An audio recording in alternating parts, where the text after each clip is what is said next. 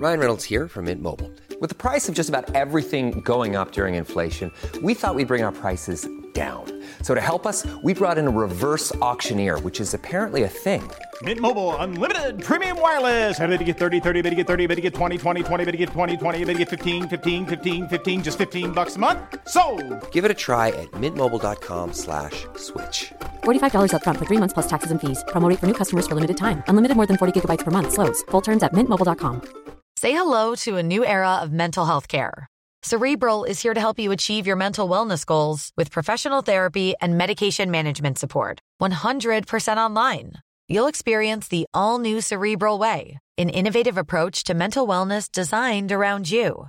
You'll get a personalized treatment plan from a therapist, prescriber, or both in a safe and judgment-free space. Your Cerebral therapist or prescriber will outline a customized plan with clear milestones along the way, so you can get to feeling your best. With Cerebral, you're not alone in your mental health journey. We're here to empower you to live a fulfilling life. So take that first step towards a brighter future and sign up today at Cerebral.com/podcast and use code ACAST to get 15% off your first month. Offer only valid on monthly plans. Other exclusions may apply. Offer ends July 31st, 2024. See site for details.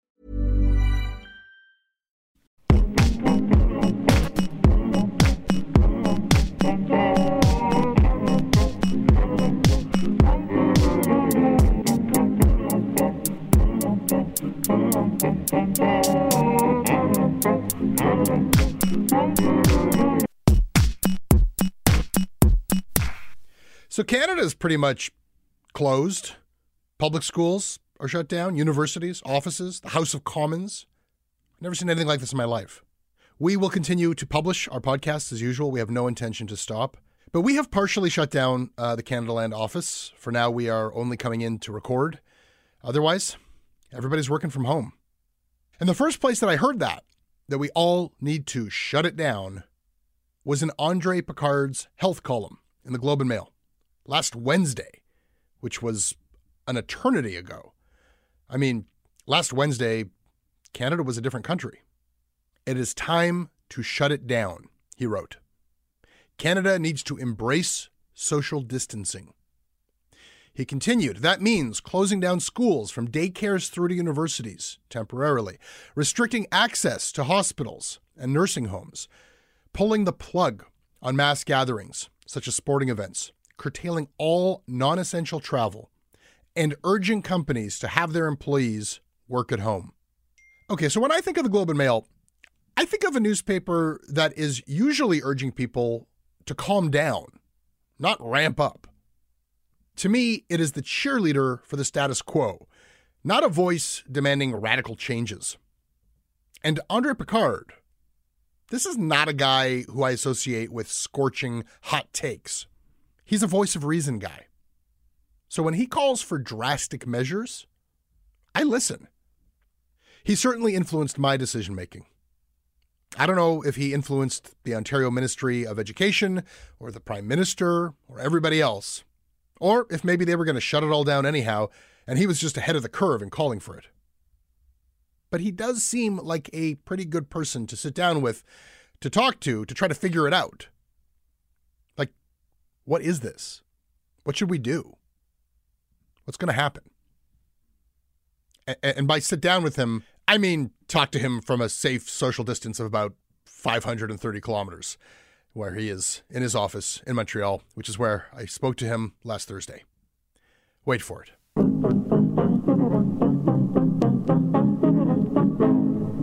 This episode is brought to you by AG1. Listen, taking care of your health is not always easy, but it should at least be simple. That is why for months now, I start every day by drinking AG1. I take a scoop of this green powder, I mix it in a canister with water, shake it up, and I drink it. I get hydrated and I get energized and focused and ready to take on the day, knowing that I have vitamins, minerals, pre and probiotics, and a lot more. These are things that science tells us we need. They are also things that I don't necessarily get every day outside of my AG1. Listen, if there's one product that I'm going to recommend that will help you elevate your health, it's AG1. And that is why I have been partnered up with them for so long.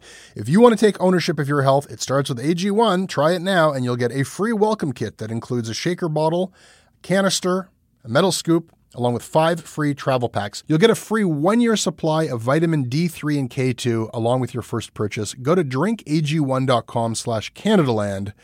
That is drinkag1.com/Canadaland. Check it out. Hi, Andre. Hi. Andre, this is a very fast-moving story, and by the time people hear my conversation with you on Monday, we're talking here on Thursday, maybe Canada will be shut down. Maybe the schools will be shut down. Perhaps offices, people will be working from home, mass gatherings, all sporting events canceled. That might be what's in place by Monday. But right now, the only person who I'm aware of putting that forward is you. The first place that I've heard that we need to do in Canada what's been done in Italy is in your column in The Globe. I don't think of you as a very drastic or radical person. I think of you as a very reasonable and calm person. Can you tell me about what led you to publish such a really, I guess the word is an extreme directive in the pages of the Globe and Mail? Yeah, so first, I don't think it's extreme. I'm saying that we need to really practice social distancing. So we have to stop mass gatherings, probably have to close schools, not necessarily all of them in the country at the same time, but we have to take fairly drastic measures because we have a fairly drastic pandemic going on. I do think of myself as level-headed. I also think I'm consistent. I've been saying all along we have to follow the evidence. The evidence has told us for a while that we had cases coming in from elsewhere in the world. We could handle those. But what really changed this last few days is community spread. So we saw a nurse infecting patients in a nursing home. We saw a child in a daycare in Calgary. We saw a guy at a mining conference in Toronto. We don't know where he got the virus from. These are all indications that it's out there in much larger numbers than we've counted yet. Now, Canada, to its credit, is starting to step up testing, but the number of cases today, we'll know that real number in 2 weeks when people are getting sick or not. So we have to keep one step ahead of this. So I don't think this is drastic. Italy has done it, but Italy has done it far too late. It got a foothold in the country. I think we have to look at a country like Denmark. Denmark has done this, imposed social distancing, closed schools, banned all gatherings of more than 100 people. And it's done the other part of the equation, which is make sure that the poor aren't forgotten, that there's daycare for essential workers, that there's bailouts for people who lose their jobs. So, there's two sides to this coin that we have to talk about. Fair enough. I don't mean to stigmatize, words like extreme, or I think you said it's not extreme, it's drastic. And then you said, well, it's not drastic. Maybe doing the most robust, if we can use that term, response, or the biggest response, or the safest response is the most level-headed and calm response. But it is, what you were calling for is more than, I'm aware public officials calling for. Can you take me inside the editorial process? I have to imagine that when the Globe and Mail runs a piece from, not to flatter you, but I think you and maybe Dr. Brian Goldman, in terms of media voices on health, might be the people we turn to in moments like this. That's a big decision to run a piece where the first line is, it's time to shut it down. Was that a conversation you had with your editor? What led to the Globe and Mail saying, okay, we're okay with putting this out there? Well, I have pretty free rein as a columnist to express my opinions, and I'm lucky in that regard. So I didn't need pre-clearance or anything. We have, with our health team, a morning meeting to talk about this and what stories we're going to cover and how to make sure we don't have too much overlap, et cetera, that our stories make sense. And this was just mentioned at the morning meeting, and it was sort of we all had the same feeling. All of us who are following this obsessively had a feeling that something has changed. There's a tipping point. And I was saying, I'm thinking of doing this. And people were like, well, go for it. I didn't get any pushback on that. There was some concern, I think, later on about the headline. What did we mean by shut it down? But I think that was clearly explained in the column and is what I said earlier. It's about social distancing. It's not about quarantine. And I say that quite explicitly. This is not about quarantine. This is not being like China, where we're going to bolt people into their homes and put armed guards in the street. We live in a social democracy. We have to count on people to be, we have to respect their rights, and then we have to expect them to take their responsibilities. And I think if you present this as public health officials in a rational way, this is why it's needed, I think people will embrace it. I wonder if the conscious decision to call for more robust, drastic, whatever measures than are currently in place is a move on your part to try to urge public health officials or government. Like, are you worried that government is downplaying this for concerns out of the economy or trying to not incite panic? And it's your role to say, no, it is time to go a little bit further. I think there's a little bit of that. I think governments, I feel sorry for them. They're in a tough spot. It's a really tough decision. There's going to be economic consequences. You're going to make a lot of people unhappy, whether you act or whether you don't act. So they're in an untenable position. I'm lucky in that I can sit back and say, listen, this is what we should do ideally and figure it out politically. I don't think my personal opinion matters. I think what matters is that I'm in touch with a lot of public health people, a lot of infectious disease people who can't, for a variety of reasons, express their opinions, and I become their conduit. So that's how I think of myself. And my opinion has changed over the weeks because of that, because I see the experts changing opinions. So I'm more, I like to say I'm sort of like a weatherman. I'm not the person deciding the weather, but I'm the weatherman. I'm telling you what's coming, what people think out there. So that's what I try to grasp is what's the zeitgeist out there among the experts. You have covered many illnesses, the spread of many viral, epidemics. This is not your first go around, and you've been watching this kind of in slow mo. I mean, it's happening very fast now, but we're weeks into this, or months, I suppose, from your perspective. Take me into your progression of thinking. What were the indicators or sources that you find most credible when you're looking to decide whether or not it is time for everyone to change their day-to-day lives? You see these things come and go, H1N1, SARS, Ebola, AIDS, and they all have an epidemic curve that's predictable, but what we just don't know is the timing of the curve. So that's what you watch for. You watch for little markers of what's happening, how fast are things accelerating. Over the years, I've learned all the nerdish terminology and the stuff to watch for. So we really look for things like something called the R0. So what's the rate of reproduction of a virus? So how fast does it spread? How deadly is it? So what's the mortality rate? So that's what you watch for. And this virus is pretty... it's pretty infectious. There's a lot of people get infected by one person. It can spread without symptoms, and that's always one you watch out for because that means it's hard to stop. The mortality rate, quite high, somewhere between 1% and 3% from all the research we have so far. That's about 10 to 30 times as deadly as the flu. Uh-huh. So these are all things that you go, oh, I have to start paying attention now. Yeah. It's interesting when health reporting becomes like stock market analysis, like you're not telling people what happened, but what you think is going to happen based on data. It is a little bit like the stock market, but I often urge people, like the stock market, don't watch the ticker tape too closely. I have a tab open on my computer where I can watch the numbers, coronavirus numbers change by the hour. Now, I don't look at it too often, and I really urge the public to not look at that stuff. It's not good for your mental health, and you kind of lose context of what's going on. I think you have to be careful about watching the numbers. Yeah. You're responsible for what you publish and not what everybody else publishes. But it's interesting talking to people and saying, wow, the media is really going overboard with this coronavirus thing, or my mom is scared sick, or when we see the empty shelves of toilet paper and whatnot, and this is scenes from Costco's, and people say, wow, the media is really whipping everybody up into a frenzy. I can imagine that for somebody who this is your day in, day out beat, in times that are not as tense as this, you're trying to push the public and public health officials towards taking things more seriously. And I consider you a responsible journalist on health issues. And then we get into this, and you're just one headline amongst dozens. And we think of media as media makers as terms of like, what did I publish today, and can I defend that? But the cumulative effect of media is like a drip, drip, drip. It's the constant messaging. It's a series of images. People don't necessarily look at the bylines or take the information from under the headlines. And that cumulative effect is what motivates a lot of public behavior. And that can seesaw either way, where people shrug it off. Like, do you think it was a mistake to constantly compare this to the flu and to create that association with the flu? Because you use that analogy in a very specific way to say this is much worse than the flu.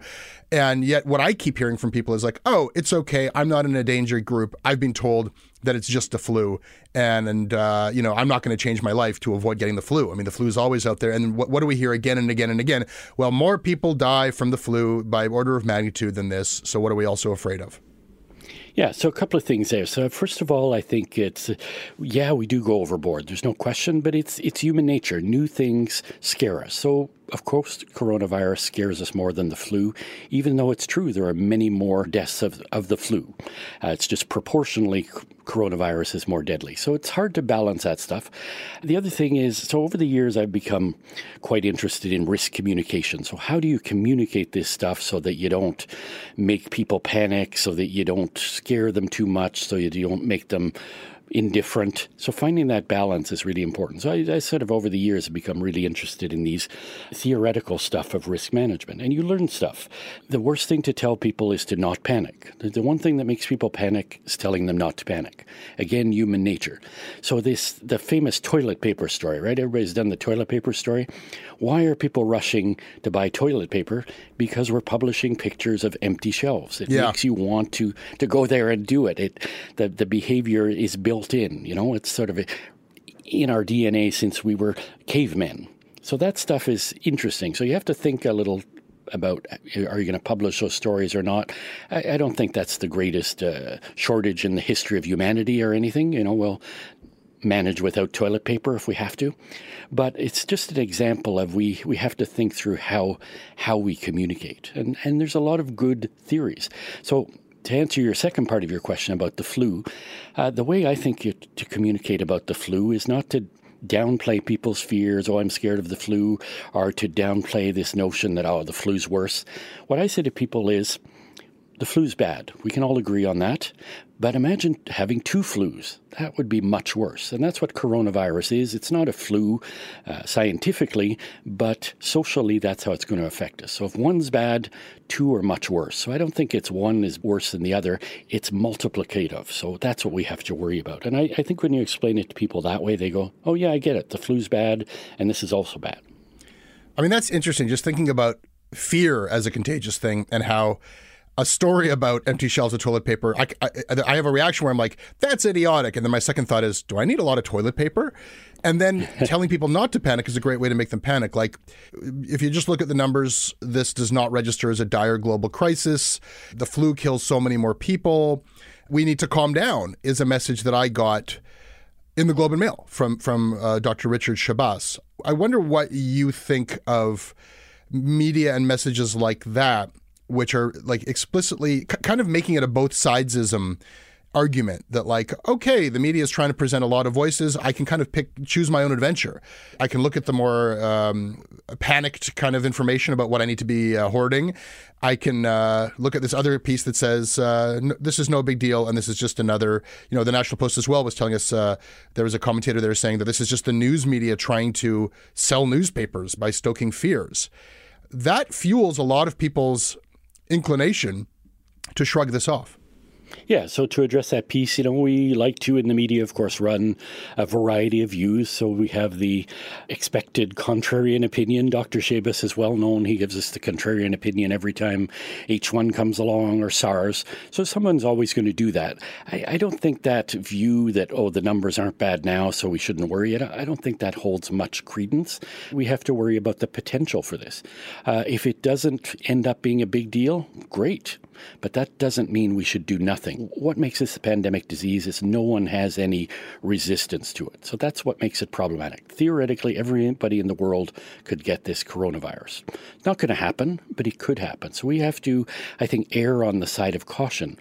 Not going overboard, not going crazy, but being cautious. And when we start getting numbers jumping quite a bit, almost doubling every day, that's when we have to be concerned because, as I mentioned before, again, if it's bad now, in 2 weeks it's going to be much worse. Is it responsible to run stories and opinions encouraging people to take this less seriously? I think you have to give space to the voices that are out there, and I think the public's divided.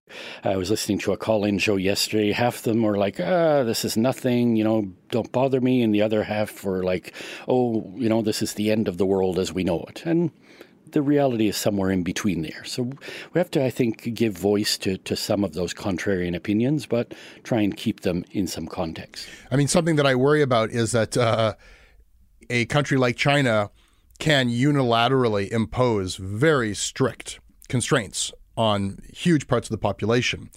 I'm pretty big on civil liberties and discourse and having lots of different voices. But there is a time when you kind of like have to bow to scientific consensus, and everybody really does have to walk the line. And I wonder if making this debatable or, just a matter for like salon discussion might be like really detrimental if that takes root. Yeah, I think there's no question we have to behave differently in a democracy than in an authoritarian regime like China. So I think, forget about China. I think we have to look to countries like South Korea for our response. So South Korea is a democracy. It had a really bad outbreak very early, and it's reined it in, and it's done it with social distancing, the stuff we talked about, getting rid of mass gatherings, by closing schools, and most importantly, by counting on the public to take their responsibilities. Stay home from work.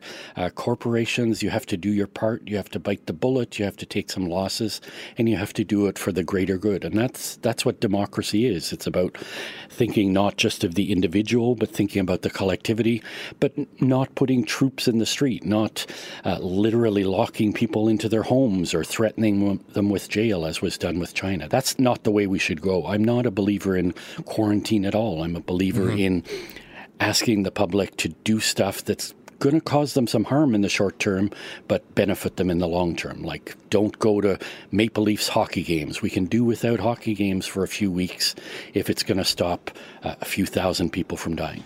When you compare this to previous outbreaks or, H1N1 or SARS or, again, not your first rodeo, and you consider the best case scenario is that in a few weeks or a few months, people will say, wow, that Picard really overdid it. What an alarmist that guy was. And, I guess he was just trying to sell newspapers. That would be the best thing that could happen. When you look back, is this analogous to other ones? Were there occasions where you were glad that you were raising alarm bells and that actually that had, along with a lot of other efforts, a cumulative effect of constraining something? Like, is there a precedent for things to go right? Nothing would make me happier than to be totally wrong, and this disappears when it gets sunny out. So, we know weather can have an impact, but it's not clear it'll make coronavirus disappear the way it does with the flu every year. But I'd love to be wrong. I'd love to for us to do all this stuff and nothing happens, and they say that Picard's an idiot. I'm fine with that. But I would hate for us to look back and say, how could we have prevented those 10,000 deaths? Why didn't we act sooner? And we have to find that balance. We have to find the balance between acting, what is going to be the consequence economically and medically, and doing nothing. What's the consequence of that going to be economically and medically? And we don't know. It's very difficult to figure it out, but we have to try and watch the evidence, watch what's going on in other countries. I've been watching Italy a lot, and I think Italy should concern us tremendously. They have a fabulous medical system, probably, as good or better than Canada's, and they are totally overwhelmed. It's falling apart. Their society's on the brink of economic collapse. And why? Because they were a little bit loosey-goosey when this landed. They say, we've got good medicine. This isn't going to affect us the way it affected China. And they were wrong. I mean, the Italy example, our conversation might seem ludicrously calm when you consider what we're hearing from there. And I think that the idea of flattening the curve is something that I've seen, 1,000 images on social media this morning. It's a bit of a complicated idea to convey, the idea that if this spikes and the medical system is overwhelmed and there's not enough respirators to go around and anybody who wants to access the healthcare system for any other reason is denied access, things can devolve very quickly. Society can break down, and some of the stuff we're hearing and seeing from Italy is tremendously concerning. And you have a very clear path whereby if you can just spread out the level of infection and the burden on the healthcare system, we do have a capacity at which we can handle this. And that's what lays in the balance. And there are thousands and thousands of lives that lay in it. That to me explained why you were pushing, I'm not going to say a panic button, but I think why you were calling for did I have that right? That it's like, okay, this is the time in as calm a voice as possible to say the most severe encouragement as I can at this point to avoid that spike in that curve. Yeah, I think someone had to say that, listen, we we have a health system that's always at capacity. We don't have a lot of wiggle room for more cases. And when you start seeing community spread, it means there's going to be a lot more people going to hospital. So it's what are we going to do about that? And you talked about the flattening the curve. We're going to hear that term until we're sick of it in the coming days. But I think it's a pretty simple thing to explain. I sort of say, imagine you want to get up a mountain. You can scale it from the side really rapidly, and it's difficult to get a huge, quick ascent, or you can do a meandering trip around and get there a lot slower. So one's a steep curve and one's a slower curve. And that's, if you think of that and you think of the climb being disease, if you have all these cases all at once, there's no way our system can handle it. If the same number of people get sick and it happens over a few weeks or a few months, it's a very, very different scenario, much easier to cope with.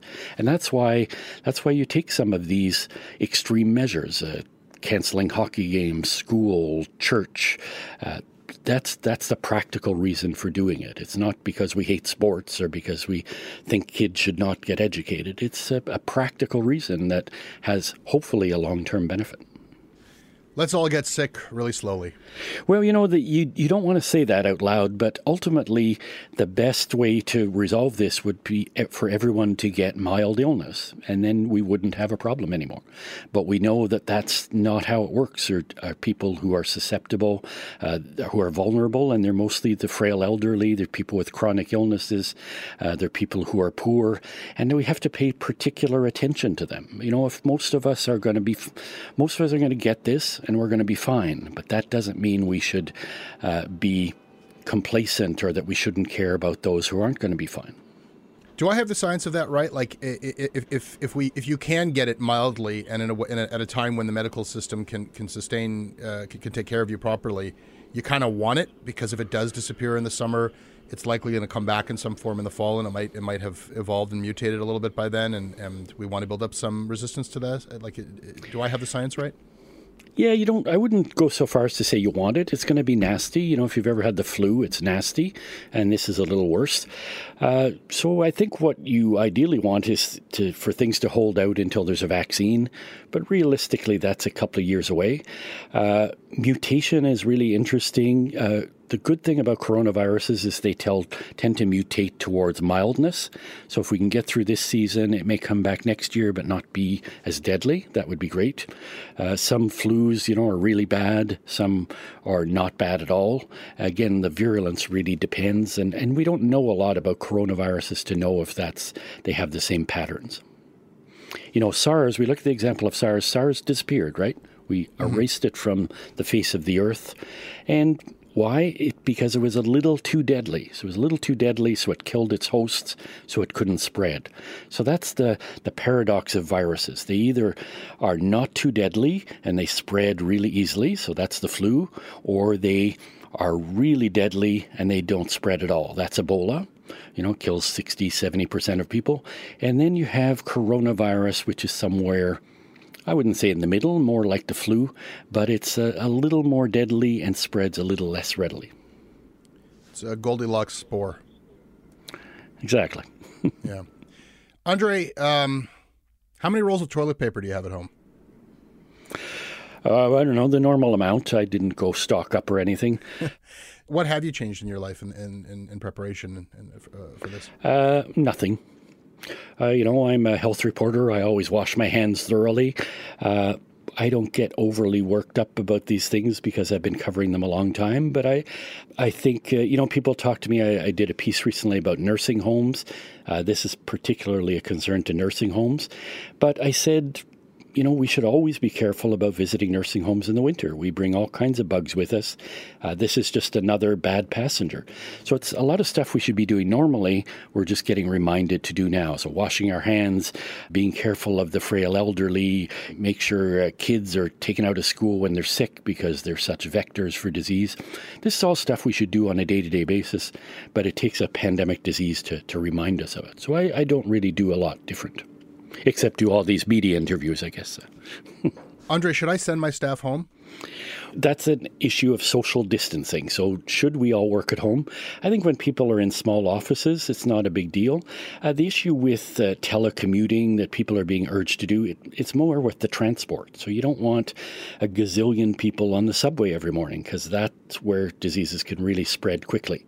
You don't want 1,000 people at a church service like in South Korea. That's how they got a massive outbreak overnight, was because of that. You don't want 2 people at the hockey game or the basketball game infecting hundreds of others. So you want to avoid mass events. The standard has become, more than 100 people. Avoid events that are more than 100. You have a little office of a few people, won't make a difference one way or another. When we talk about social distancing, I think we have to remember it doesn't mean shutting everything down. We had that in our catchy Globe headline, but I think it went on to say what we mean is shut down big events. Don't shut down daily life. Go on with your daily life, but make it just a little bit, keep your distance a bit. I'm certainly not advocating what they're doing in Italy. They've shut every store except grocery stores. You can't have more than 5 people in a store at a time. They've taken really extreme measures, and we're not there, and I hope we never get there. Yeah, but subways and streetcars are part of everyday life. Yeah, and they're going to be part of everyday life for some people, but if there are half as many people or a third, that's going to be much better. Andre, I know that you're working really hard right now. There's a lot of demand on your time from media, and also just to follow this as closely as you can. So I really do appreciate you finding some time for the show today. Thank you very much. Yeah, it's always a pleasure to chat. Thanks.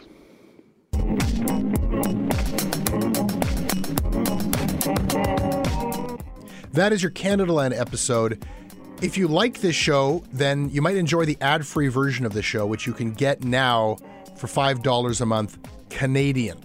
And it's so easy to do that. Just go and click on the link in your show notes or go to CanadaLandShow.com/join, and it takes just a moment to pay any way you like, and bloop, you get a golden premium podcast feed that is automatically installed on your podcasting app. It's kind of cool. Check it out. Our website, CanadaLandShow.com, is where you'll find a trailer for the upcoming new season of Commons. I'm not going to tell you what this new season is about. You're going to have to go download it because I'm going to be that way today. You can also get the new episode of Cool Mules. It is happening. The show is creeping into people's feeds all over the world. It's incredible to see the map of the world light up with downloads for Cool Mules and people really engaging with it, and not just this kind of shocking crime story, but what the show is actually about, which I think is just about when the gig economy turns criminal. Check out Cool Mules. This episode is produced by Kasia Mihailovich, our senior producer. Our managing editor is Kevin Sexton. Syndication is handled by CFUV 101.9 FM in Victoria. Visit them online at cfuv.ca.